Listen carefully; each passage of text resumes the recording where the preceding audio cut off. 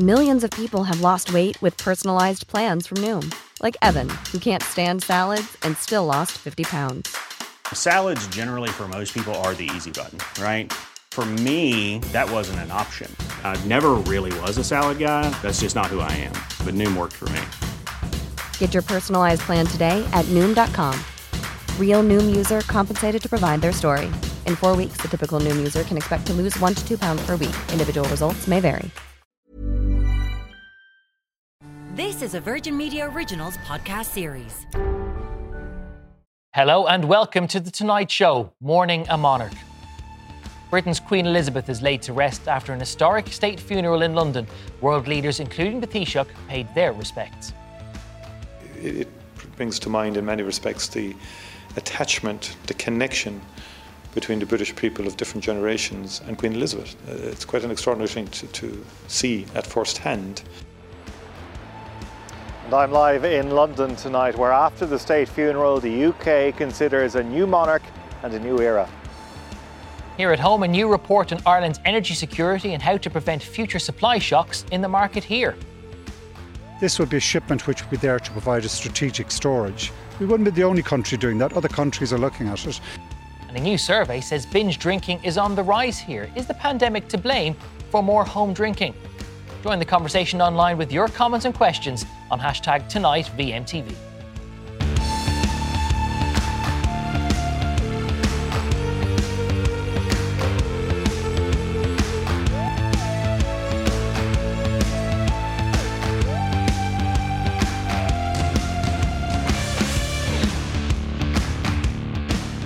Good evening. Britain's Queen Elizabeth has been laid to rest in a private burial service at Windsor Castle after a day of public commemoration at a state funeral in London. Earlier, her funeral service was told Queen Elizabeth had touched a multitude of lives. It followed over a week of mourning and 4 days of lying in state. Tonight's private burial service followed a day of ceremony and pageantry, which drew hundreds of thousands of mourners onto the streets of London to pay their respects. I'm so proud to be British, and she was a queen, but she was queen of the world. So, yeah, I just wanted to be part of history. And at my age, I've never done that. And I'm so pleased I've done it, and I will do it again. We went to line in state on Friday. We queued for 12 and a half hours, all of us, including this one. But no, we did really well.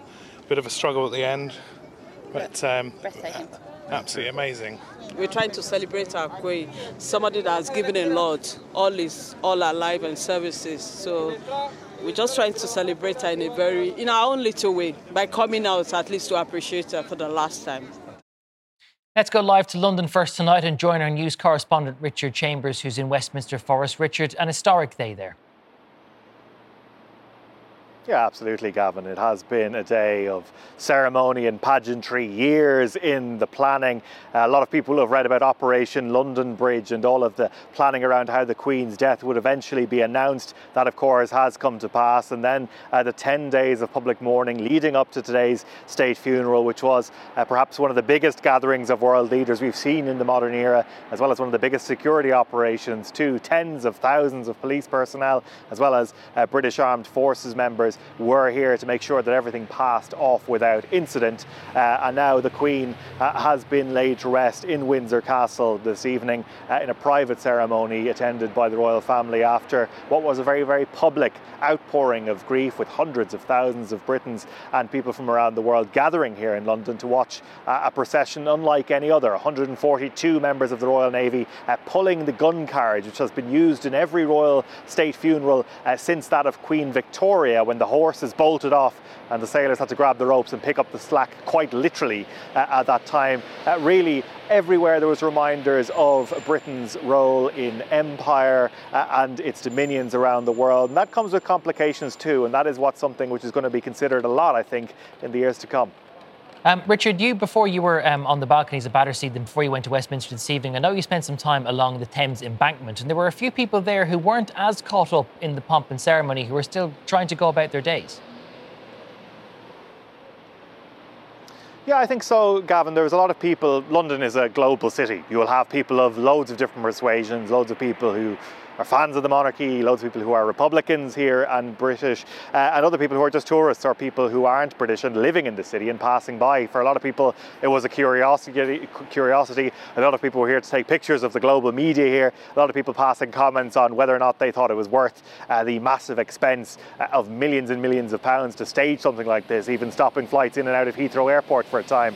So it is something which has, despite what you might see in the British media, there is a variance of opinions here on the monarchy here in Britain, and that is something which I suppose is a conversation which has been perhaps played down, I think, in the British media in recent days for understandable purposes at a time of national mourning. But it is something which you might see more of as people come to terms in Britain with the reign of King Charles III. And of course, although in essence only a British event, in practice also a world event because of the number of global leaders and heads of state and governments who were there in attendance today.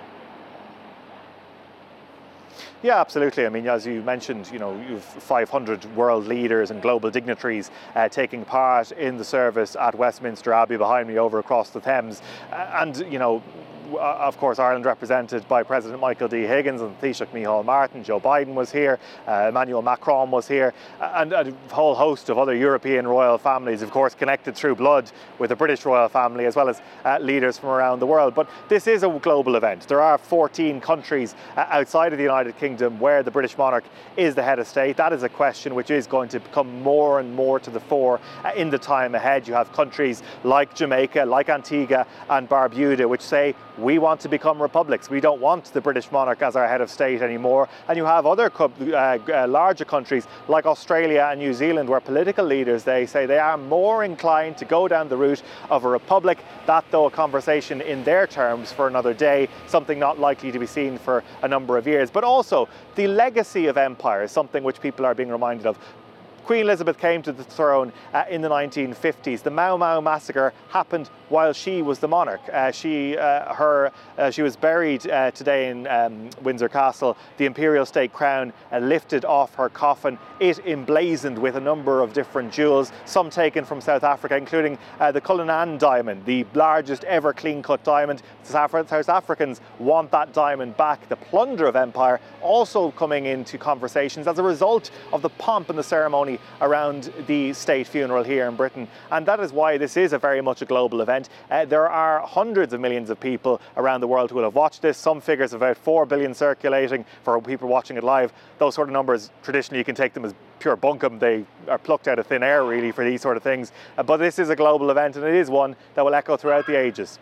Richard Chambers, our news correspondent in London, thank you very much for joining us on The Tonight Show this evening. Now, here in studio, I'm joined by the Green Party Minister of State, Senator Pippa Hackett, Sinn Féin TD and spokesperson on Enterprise, Louise O'Reilly, Independent.ie Ireland editor, Fionn Sheehan, and consumer journalist, Sinead Ryan. And Sinead, I will start with you, first of all, because as well as being a consumer journalist, you have also written extensively about the affairs of the royal family for many years.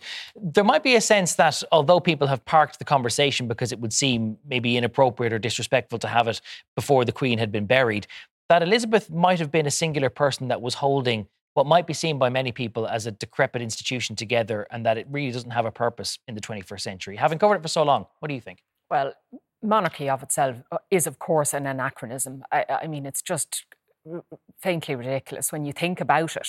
That said, here it is 1,000 years later. And you've seen from Richard's report there, hundreds of thousands of people filing past, 500 world leaders. President Biden got relegated to the 14th row. And people still want to be part of the Commonwealth. Yes, there are kind of fighting factions who want their independence, and that's fine, and they'll probably get it. But you can't deny that there is a deep-seated respect and love and regard for, in Britain, and indeed in the Commonwealth countries, for the Queen. Now, whether that translates to Charles III and onwards to William and onwards to George and whoever comes after it remains to be seen. And there was something very, very special and unique about the Queen herself, possibly the way she conducted herself, which is so unlike the way politicians do, for instance. So there was no self-aggrandizement. It wasn't about her opinion. It was, she famously said, "Where do you want me to stand? What do you want me to do?" Her presence preceded her, if you know what I mean. So the poll after poll in the UK that has ever been done has an overwhelming support for the monarchy. So I expect for the time being, certainly for the next while, it will remain and pertain, even if to some of us it looks a bit more like the celebrity soap opera that we've come to know and love and hate. So I think fine for the time being. Nobody does pageantry on these occasions quite like them, and people tuned into the spectacle. Pippa Hackett, the pageantry is an interesting point to it, really, because often a lot of people around the world are tuning in, not necessarily out of any major fondness for the United Kingdom or for the institution at state, but they're tuning in for a bit of a show. And it does make you wonder whether a lot of the global affection is superficial because they like the costumes and they like the pageantry, but they're not all that wild about the people or the institution.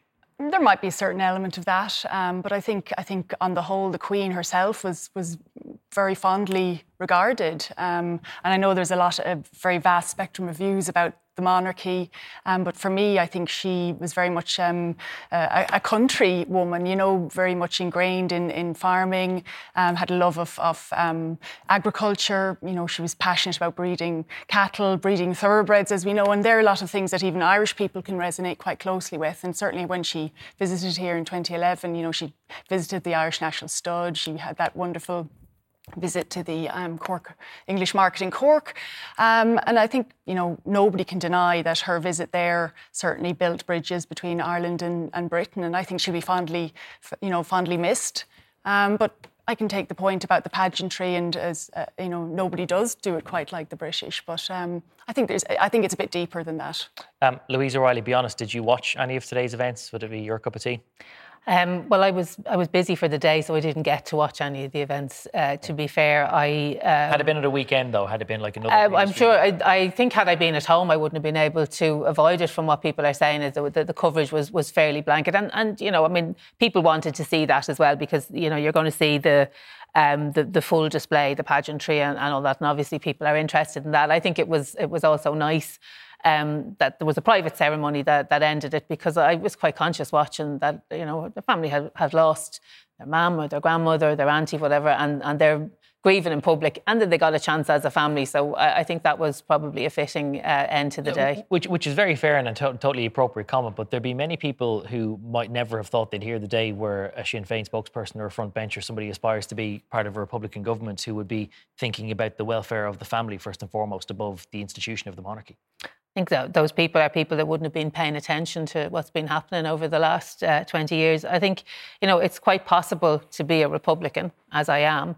I'm not a massive fan of the monarchy, and that wouldn't surprise anybody, but I am also a daughter. I'm also a mother and a grandmother. So it's quite possible that I will look and see the human side of that. I think it's quite appropriate as well. Fionn Sheehan, I heard an argument being put forward yesterday. I think it's the only cogent argument I've ever heard in favour of the idea of monarchies in general, which is that if you have to have somebody who's going to be the head of state as distinct to a head of government, that maybe there's a good case that you just decide, right, this family is going to provide the head of government. You're not going to have an elective head of state like we have here. And it bypasses the idea of having to elect them and having this idea that when they're in office, not everyone wants them to be there. That if you just have a monarchy, it's a settled question. You already know who the head of state's going to be, and it just parks that whole question. Any merit to that? I mean, like a dictatorship?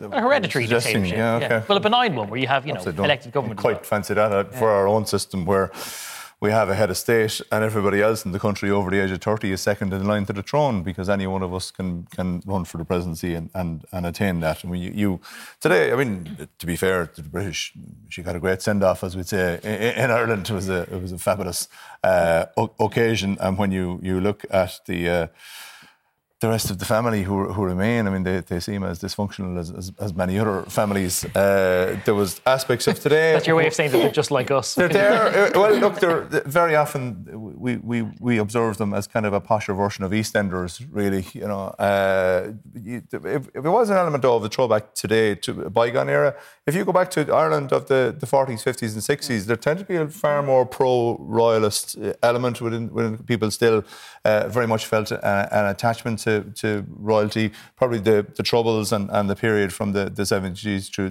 the 90s probably changed all that. It's interesting for us to observe, because we do have, in effect, about 1 million people on the island who would regard their head of state as having passed away in the past 10 days. and how we reflect their identity into the future, if we are to go down a unity route, will be quite interesting. I mean, would we, for example, as a united Ireland, join the Commonwealth?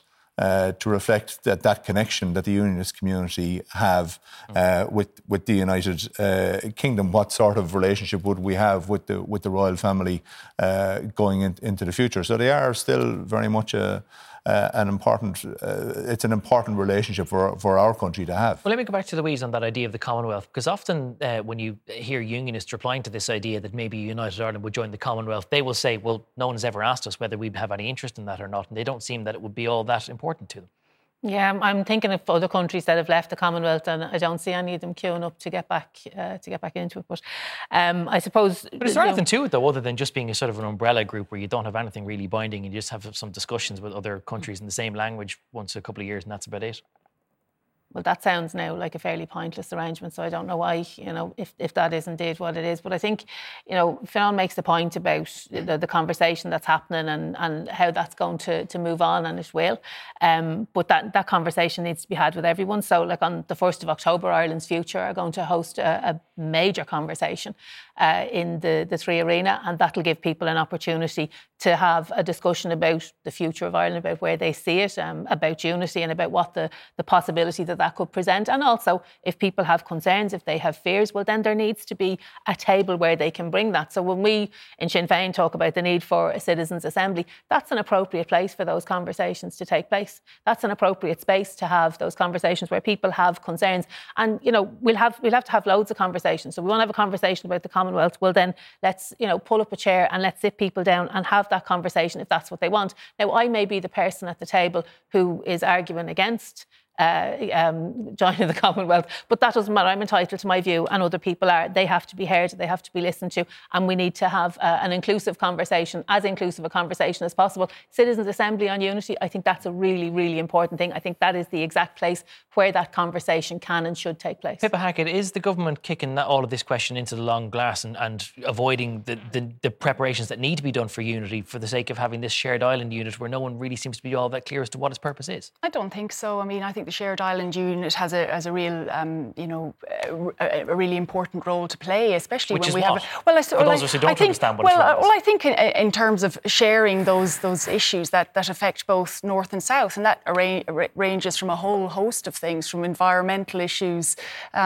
through to a whole array of issues. I mean, I think while the situation in Northern Ireland and the Assembly is still totally dysfunctional and not functioning and not coming together as it should, I think it's premature to be talking about United Ireland. And so I think in the interim... You can nearly argue that if Northern Ireland is not a functional political entity, that there's never been a more appropriate time to discuss whether it's... You could, but I don't think it's going to land so well. But I mean, I would agree with Louise in terms of we do have to listen to the broad views that are there. And I think at some point we will be at that, but I just don't think it is there at the moment. Sinead Ryan, how big is Charles's job in front of him now? Because obviously he's got enormous shoes to fill in a metaphorical sense, obviously not in the literal sense, but he's not an unknown quantity in the way that a lot of monarchs are, and he's inheriting the job at a time when a lot of his realms want to break away, and in fact his union itself might be disintegrating. It is a huge job of work he's got in front of him. It's massive, and he has a huge responsibility on his shoulders, not least because he's taking over from somebody who is temperamentally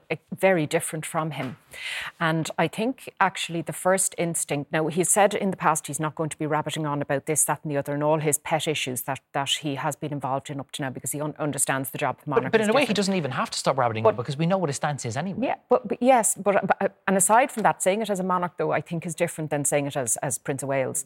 But it was interesting to me that when he flew to Northern Ireland during the week and he met with Michelle O'Neill and he met Jeffrey Donaldson, and there was a quip made about who was the largest party and where was that going. Now the Queen would never, ever have done anything like that. It would have been, how far did you come and how are you today?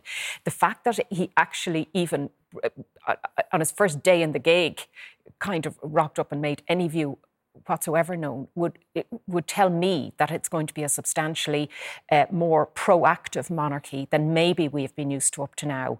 It remains to be seen now whether that's good. You can trip yourself up doing that kind of thing as well. He's supposed to be above politics. It should be no political role or constitutional role at all. But I would kind of say watch this space. He has a limited time left. He has said that himself. He's already in his 70s. Talking about whatever remaining time. And whatever remaining time. This is certainly not, we're never going to see a kind of a 70-year reign again, I shouldn't think. So he's got maybe 15, 20 years to make his mark, and he will want to make it. My goodness, he has waited long enough, and never was there a better prepared person to take up the sceptre and orb. Well, there's a job task if ever you want to think about it. There, we'll leave it for just the moment. Coming next on the Tonight Show this evening, Ireland's energy crisis and keeping the lights on this winter and in future winters. Stay with us.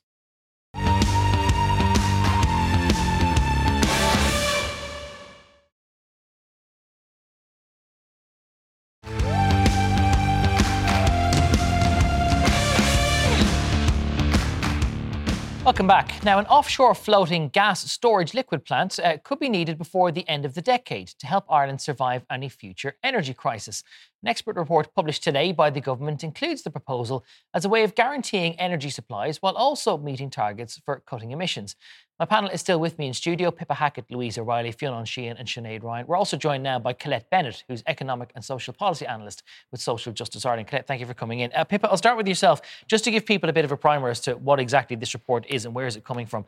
I thought that there was an independent commission which was responsible for energy security and for managing all of this. So what's the idea about a government committing a report on this? Well, I think, we're all very aware of the concerns around energy, and certainly as we move forward in the medium to longer term about our security of energy supply. And, this report it's been published today. I think there's three main points that people have to keep in mind in relation to the report. We have a situation now that we have, as everyone knows, incredibly high prices. I mean, these three issues. Secondly, the security of supply for this winter. And then what this report is mainly about is the security of supply more into the future. There overlap in one sense, those three issues, but they are three distinct issues. And I think, our focus at the moment is on the shorter term, getting us out through over this winter. But the findings in this report back up a lot of things that the government is already planning to do, already wants to commit to, and ultimately we need to secure our energy into the So this report isn't about the winter to come or necessarily next winter, it's about 2025? It's about a longer term storage. I mean, it says what it does on the tin, it's the security of energy supply, and we do have, while we have concerns maybe in the short term, EirGrid has said really it's only marginally, more a challenge this year than it was last year. And actually one of the issues, what the issue of the problem for this year in terms of supply is that we're not getting the energy from France, from its nuclear power, as we would have done last year, because we have a situation where a number of the nuclear power plants have been shut down because of climate-induced drought. Means there's less water in the rivers in France to cool the coolers in the nuclear reactors. So we have an awful sort of vicious cycle here. I thought our shortages for this winter was because EirGrid and the CRU had started to go about some sort of public procurement, and then the contract hadn't come through. You're telling us that we could have blackouts this year because the rivers in France are low. There's slightly different issues. That's one issue. Another issue is that the UK are exporting to France rather than to here. But EirGrid have said it's marginally higher risk than last year. Last year we did have a similar security issue and the lights didn't go out. So look, we really hope we won't be in that situation this year. But I think at the forefront of people's minds at home, sitting watching tonight, is the cost of energy this year. Once upon a time, the Green Party was opposed to the development of the Corrib gas field, and I suspect Eamon Ryan now, as the Minister responsible for energy, is damn glad that it exists, because if we didn't have it, we would be seriously up the creek without a paddle when it comes to energy supply. Does the Green Party now regret to some degree its stance against Shannon LNG, given that we could really use any kind of onshore gas development? If you thought the only way to get a more defined jawline with natural-looking results was through surgery, think again. Juvederm Volux XC is a non-surgical injectable gel filler that improves moderate to severe loss of jawline definition and can help you achieve natural-looking results with little downtime. Even better, this improved definition lasts up to 1 year with optimal treatment. No maintenance required. Improve jawline definition for a smooth, sculpted look with Juvederm Volux XC. For important safety information and to find a licensed specialist, visit Juvederm.com. That's JUVEDERM.com. Not for people with severe allergic reactions, allergies to lidocaine, or the proteins used in Juvederm. Common side effects include injection site redness, swelling, pain, tenderness, firmness, lumps, bumps, bruising, discoloration, or itching. There's a risk of unintentional injection into a blood vessel, which can cause vision abnormalities, blindness, stroke, temporary scabs, or scarring. Talk to a licensed specialist to find out if it's right for you. Millions of people have lost weight with personalized plans from Noom. Like Evan, who can't stand salads and still lost 50 pounds. Salads generally for most people are the easy button, right? For me, that wasn't an option. I never really was a salad guy. That's just not who I am. But Noom worked for me. Get your personalized plan today at Noom.com. Real Noom user compensated to provide their story. In 4 weeks, the typical Noom user can expect to lose 1 to 2 pounds per week. Individual results may vary. Hey, it's Danny Pellegrino from Everything Iconic. Ready to upgrade your style game without blowing your budget? Check out Quince. They've got all the good stuff, shirts and polos, activewear, and fine leather goods, all at 50 to 80% less than other high-end brands. And the best part? They're all about safe, ethical, and responsible manufacturing. Get that luxury vibe without the luxury price tag.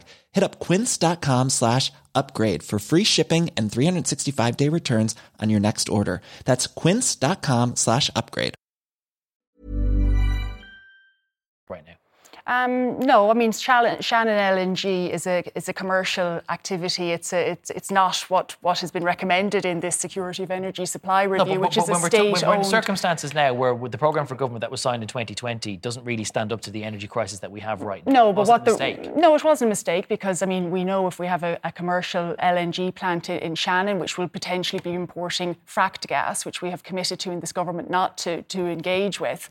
But what the recommendations in this report are that we have a state-owned, state-managed onshore LNG that we can utilise from our own supplies of gas or what we have in our own system, that we could maybe liquefy that, and that will only be used in the incidence of a shortage of gas. Will Shannon not do that role? Shannon, the thesis behind Shannon is that it's a commercial entity which will not add anything extra to our energy supplies, and we can't rule out that it won't include fracked gas. Where if we use our own gas supply that we use in our own country, we know it's not fracked. Let me bring in Colette Bennett from Social Justice Ireland. Colette, thanks for joining us in studio tonight. What do you make of the options that are laid out, and how much of a task does the government have in front of us? Well, as Pippa said, I mean, the immediate issue for people who are watching tonight at home is the cost of living and the cost of what it is for their pocket right now.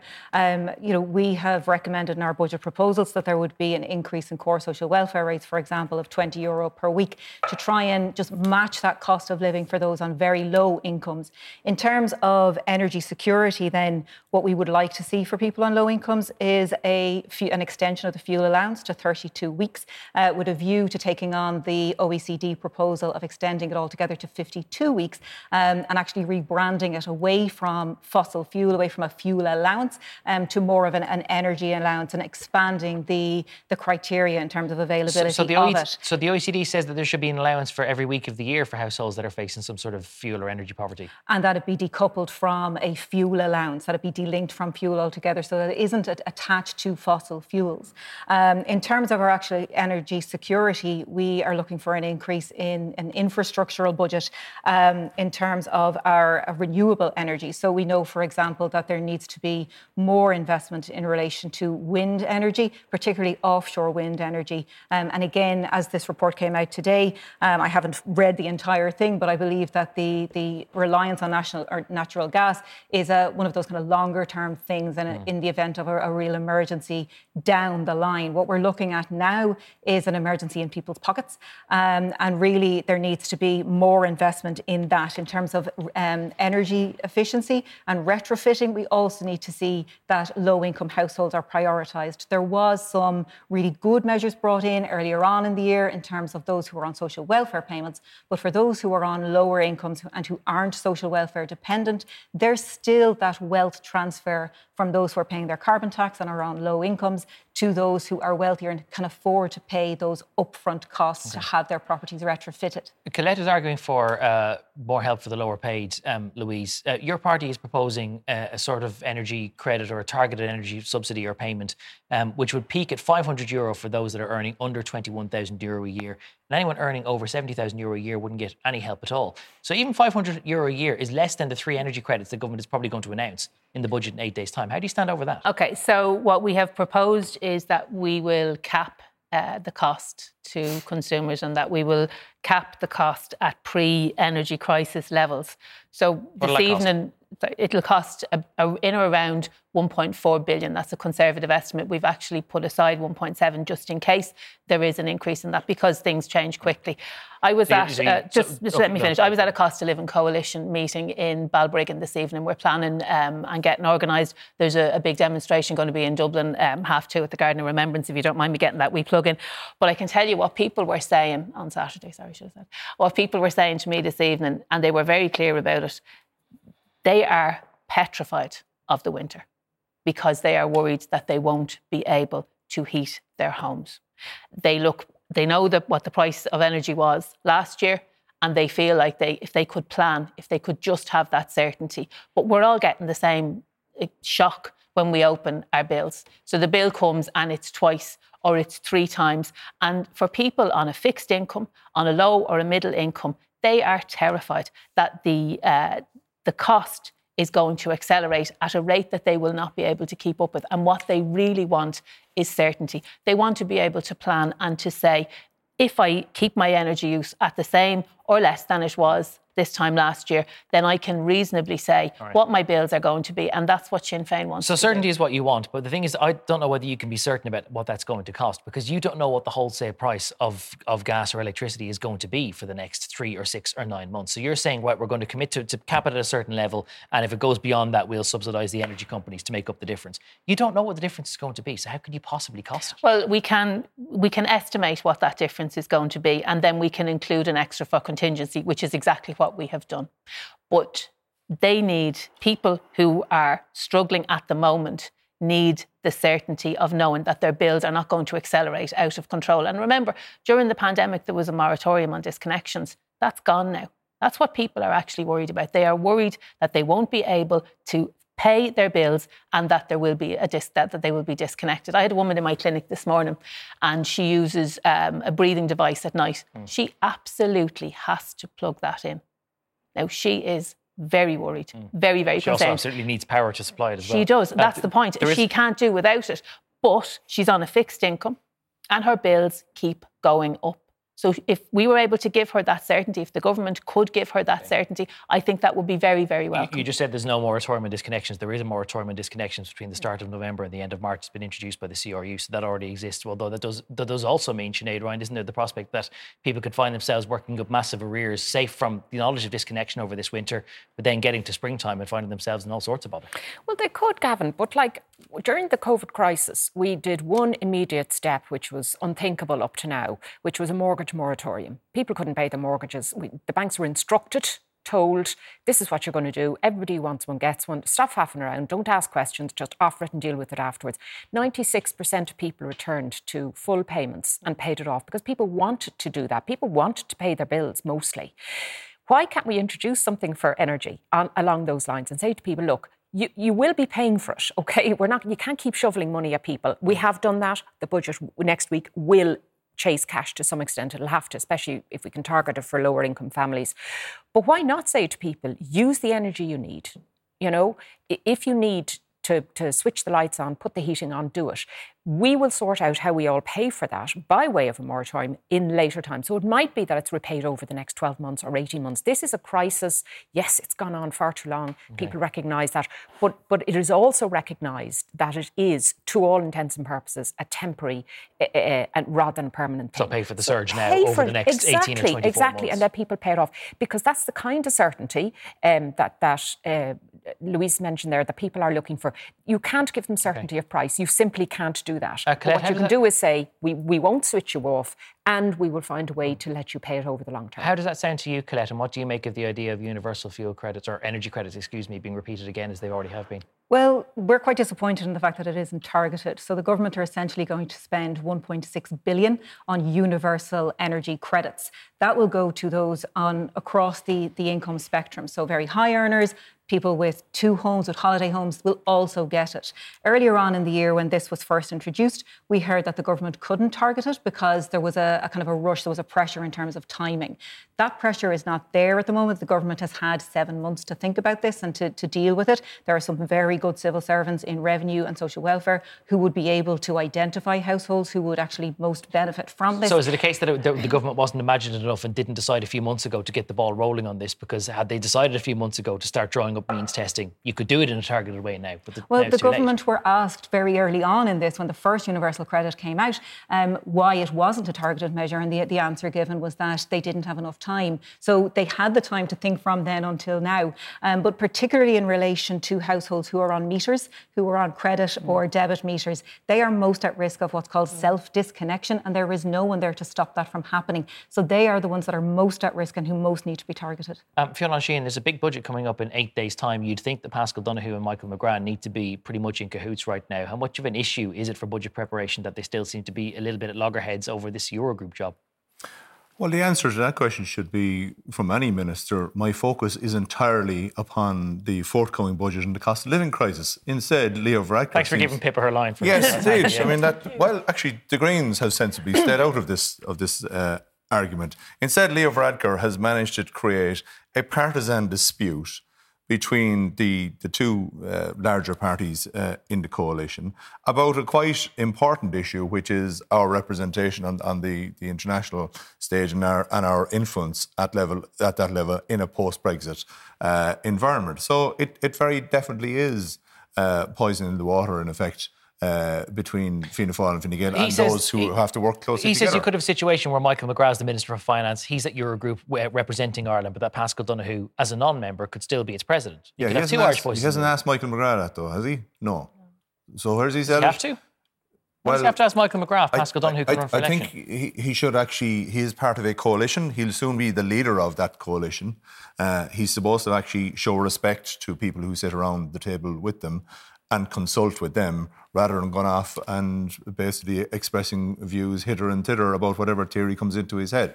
He was comparing Paschal Donohoe yesterday to a situation with Jean-Claude Juncker, who was basically a piece of the furniture of the European Union for about a quarter of a century. His latest wheeze now seems to be, well, they can somehow carve up the Department of Finance between them, but without actually asking Micheál Martin and Michael McGrath what their views on it. And you thought the transition between Elizabeth and Charles was going to be tricky. We're going to have to leave that one there. Many thanks to Colette and to Sinead. The rest of the panel is staying with me. Next we'll ask, has binge drinking at home become normalised during the pandemic? Stay with us.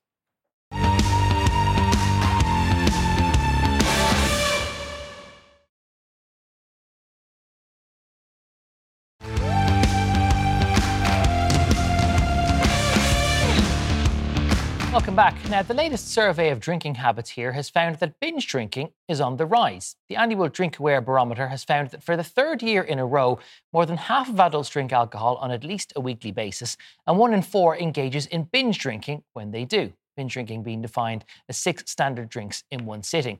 My panel of Pippa Hackett, Louise O'Reilly and Fionn Sheahan are still with me. We're also now joined by Sheena Horgan, who's the CEO of DrinkAware Ireland, to talk about that latest survey. Sheena, you might just talk us through the findings of your survey and how much more acute you think the problem has now become. Sure.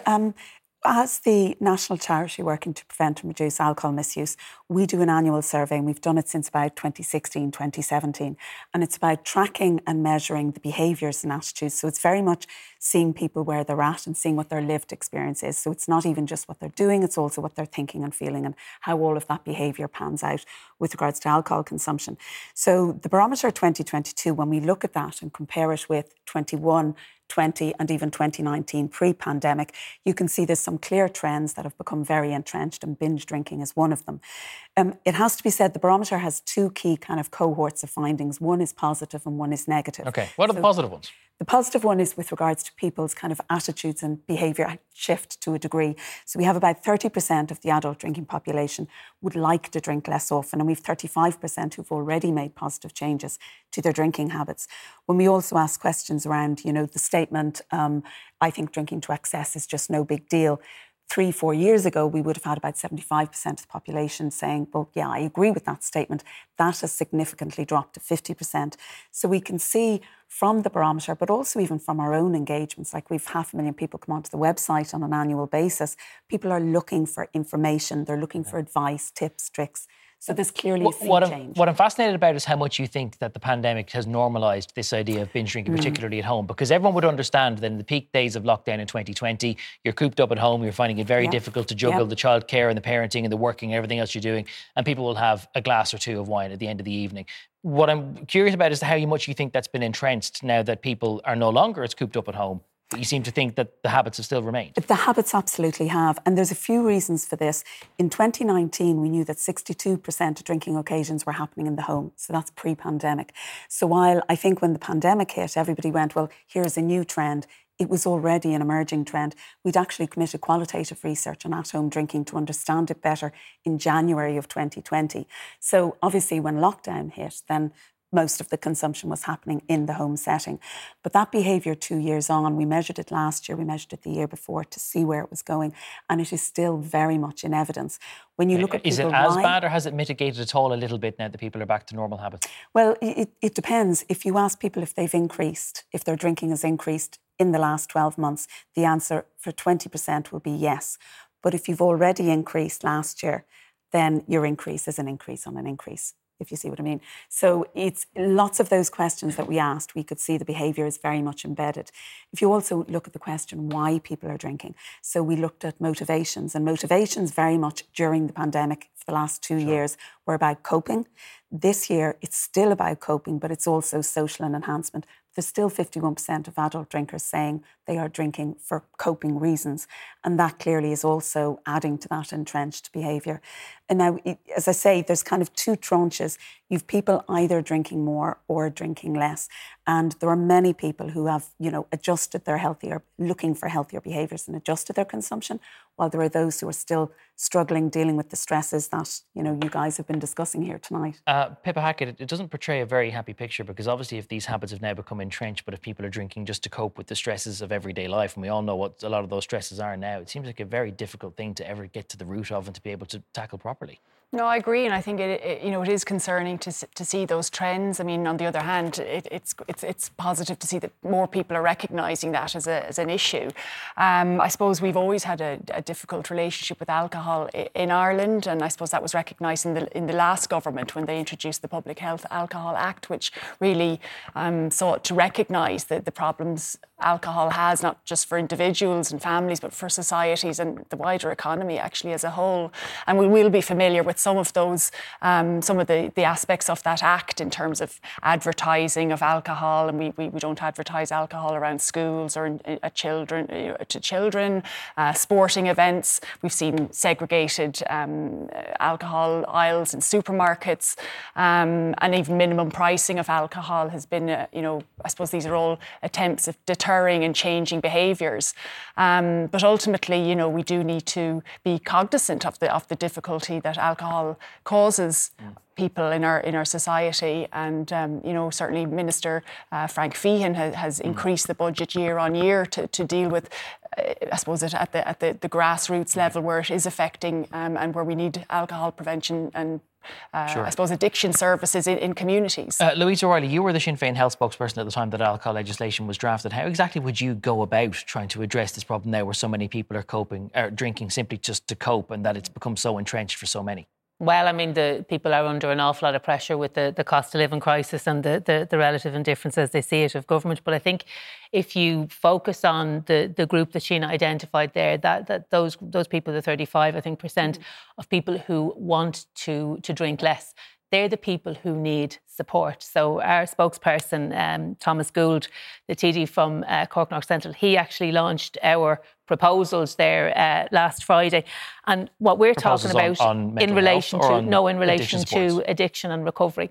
So what we want to focus on is a community-led approach. So if you are part of that 35%, the first thing you're going to look for is support. So I want to drink less. How am I going to get some support? So I have some stats here, and I'm not going to read out loads of them, but the local and regional drug and alcohol task forces are now actually funded at a lower level than they were in 2010. Okay, so we need to invest in our local alcohol task and addiction task forces. That has to be done. That has to be a priority. So we were proposing at a minimum of an 11% increase in the funding that goes directly to them. So what you need to do is look at that cohort of people and then ask the question, when they're looking for help, where do they get it? At the moment, they get doors closed in their face. What they need is support. So we need to have that. And the people who are on the front line of dealing with alcohol misuse are, in my opinion and in the opinion of the party, the best placed people to deal with how those resources should be used. But I think we do need a community response, and we need to focus on those people. So you ask yourself the question, I want to drink less. How do I go about it? Where are those supports? They're not there at the moment, and we need to ensure that they are. Just before I bring Fiona in on that, just go back to Sheena on that, because a lot of people who I imagine are watching this evening might actually be not only alarmed at the extent of the findings, but also the idea that this might be the sort of problem that actually needs people to get outside, almost professional help to deal with. Is the problem that acute, where people do actually need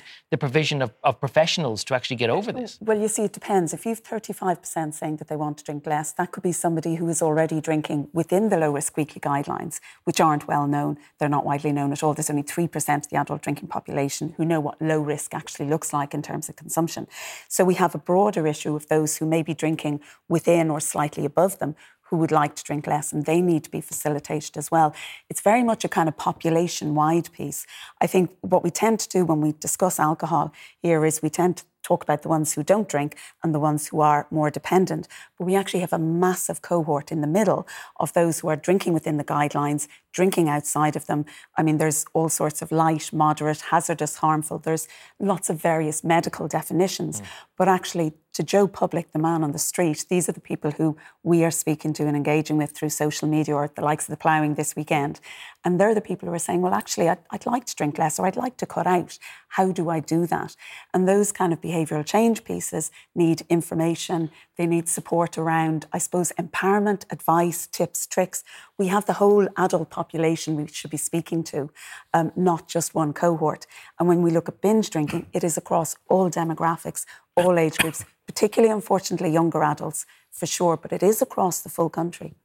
Fiona, the response of successive governments always seems to be, if there's a problem with alcohol abuse, that you simply just make it dearer. Yeah, and that's why this particular survey was interesting in that regard, that the minimum unit alcohol pricing came in the past year. I wasn't seeing a whole lot of evidence in the survey results today that this was having a massive impact.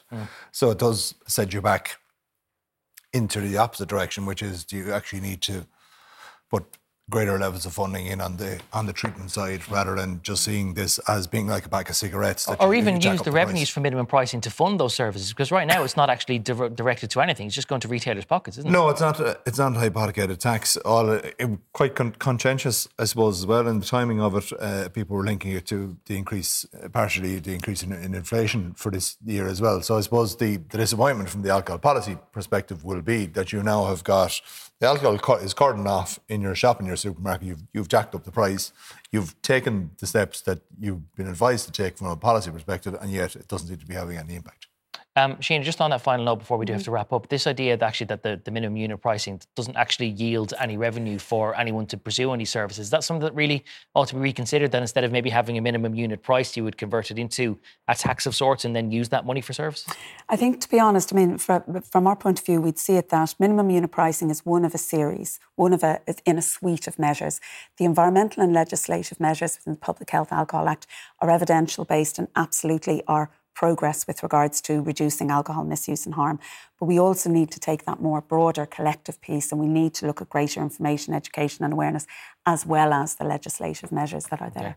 How likely, or what would be the one thing that you'd like to see in the budget next week if there was a silver bullet that you could put forward? Oh God, yeah, a public information campaign. just a broad-scale public information campaign so people have the facts. OK, Sheena Horgan, CEO of Drinkaware.ie, thanks for joining us this evening. Also, Fionn Sheehan of Independent.ie, Louise O'Reilly of Sinn Féin and Senator Pippa Hackett of the Green Party. That is all that we have for you tonight. Our programme is available as a podcast on all major platforms, Spotify, Apple Podcasts, everywhere you get your audio. You can also now find us on Instagram. Our username is TonightVMTV, which is where you'll find all the updates on everything that's on the programme and ways to watch back your previous content as well. That is all we have for you this evening. I'm back again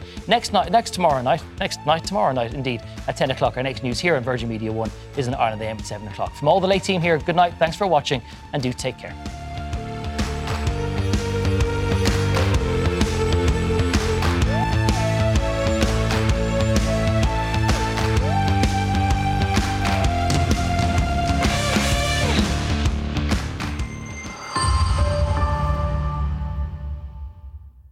This is a Virgin Media Originals podcast series.